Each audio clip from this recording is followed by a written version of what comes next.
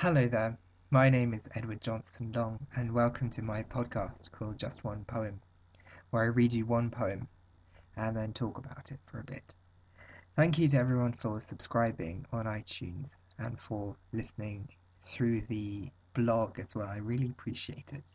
And thanks to everyone for tweeting me with your feedback and thoughts. This week, the lovely Callie tweeted me asking for a Walt Whitman based podcast. So I'm going to read you a poem by Walt called When I Heard at the Close of Day. I think you'll appreciate why I like it, and I hope you enjoy it. When I heard at the close of day how my name had been received with plaudits in the capital, still it was not a happy night for me that followed. And else when I caroused or when my plans were accomplished, still I was not happy. But the day when I rose at dawn, from the bed of perfect health, refreshed, singing, inhaling the ripe breath of autumn, when I saw the full moon in the west grow pale and disappear in the morning light, when I wandered alone over the beach, and undressing bathed, laughing with the cool waters, and saw the sun rise, and when I thought how my dear friend, my lover, was on his way coming, oh then I was happy. Oh then each breath tasted sweeter, and all that day my food nourished me more, and the beautiful day passed well, and the next day came with equal joy, and with the next at the evening came my friend. And that night, while all was still, I heard the waters roll slowly, continually up the shores. I heard the hissing rustle of the liquid and sands as directed to me, whispering to congratulate me, for the one I love most lay sleeping by me under the same cover in the cool night. In the stillness of the autumn moonbeams his face was inclined towards mine, and his arm lay lightly around my breast, and that night I was happy. Right, so Walt Whitman was a very, very prominent American writer, as I'm sure you are aware. You may have heard his work on numerous things, but he's very famous for being quoted in that film Dead Poets Society, Oh Captain, My Captain, and all that stuff, which is I haven't seen it for a number of years, but I remember it being quite a good film with good old crazy face Robin Williams doing some acting. So yes, Walt Whitman is a funny one because I mean, coming to his work now in the 21st century, you look at it and you think, my goodness, how completely openly homoerotic is that? I mean, the poem I just read you was clearly very gay indeed.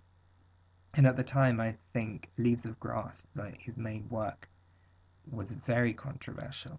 And it's funny because it's funny to think of a figure who is so studied in American culture. He's kind of like a Wordsworth figure, like Wordsworth is regarded here, and yet he was writing very openly gay work in a time that's incredibly controversial thing to do. And I find that very funny, considering that a lot of American culture is quite homophobic. But there we go. It's strange. So that poem is really all about, the key to that poem is him saying it doesn't matter success, anything. All that matters is his experience of nature and the world and love. The greatest thing for him is that his lover has returned. And there's something obviously very poignant about that because of the time that he was writing, because of the fact that it would have been something that had to be kept under wraps. But it's nice to think that he's expressing himself so clearly, even at that time. I like that poem because it's very direct, and the thing about him is that his lines, he uses very, very long lines, which is something that's quite funny to me, because as a writer myself, as a poet myself, I use very short lines. He packs in full blown sentences, into lines that, when on the page, they can't fit in the width of the page, which looks really funny and it's like the antithesis of what modern contemporary poetry is about.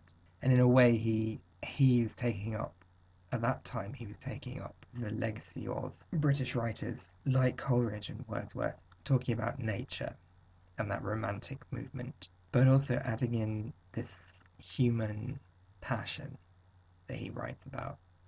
A lot of his work is very clearly passionate, and it's a joy to read because it's so honest. That poem, I just like it a lot. I like his he's so him as well. You couldn't. He's so easy. He's a very easy poet to imitate because his voice is so clear, and nobody else writes like Walt Whitman. And I like how classic he sounds now. His turn of phrase is very classic and outmoded, and I like that. And maybe that's why he's so popular in America, because it gives you a sense of history. Yeah, I like his work a lot. I don't sit down and read him regularly, but I do appreciate his standing and just the clear expression of each line. Each line, although long, they all do have rhythm and expression and passion to them, which is something I really enjoy.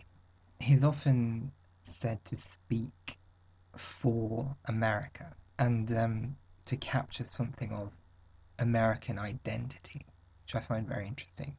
I like that because, from what I can grasp from his work and what that means of American identity, is that it's a mixture of passion and feeling proud of who you are, and also not being ashamed of expressing emotion, which he does in abundance. He writes very clearly and passionately and emotionally about what he sees, and whether what he's writing about is the natural world or war or his own love. He writes very clearly and directly. He doesn't use metaphor. He just speaks clearly and directly. And that's something that is quite refreshing for a poet. Sometimes poetry is very foggy and difficult, but he is very clear in what he's saying, and I think that's the key to his success, and the reason that America has taken him so closely into their cultural heart is that he speaks clearly for them, and I appreciate that and respect that. Yes, he's a funny chap. He had a very, very big white beard. If you look on his Wikipedia page, which I will link to, there's a funny series of pictures with him with his various boys, and then underneath it says was rumored to be involved with.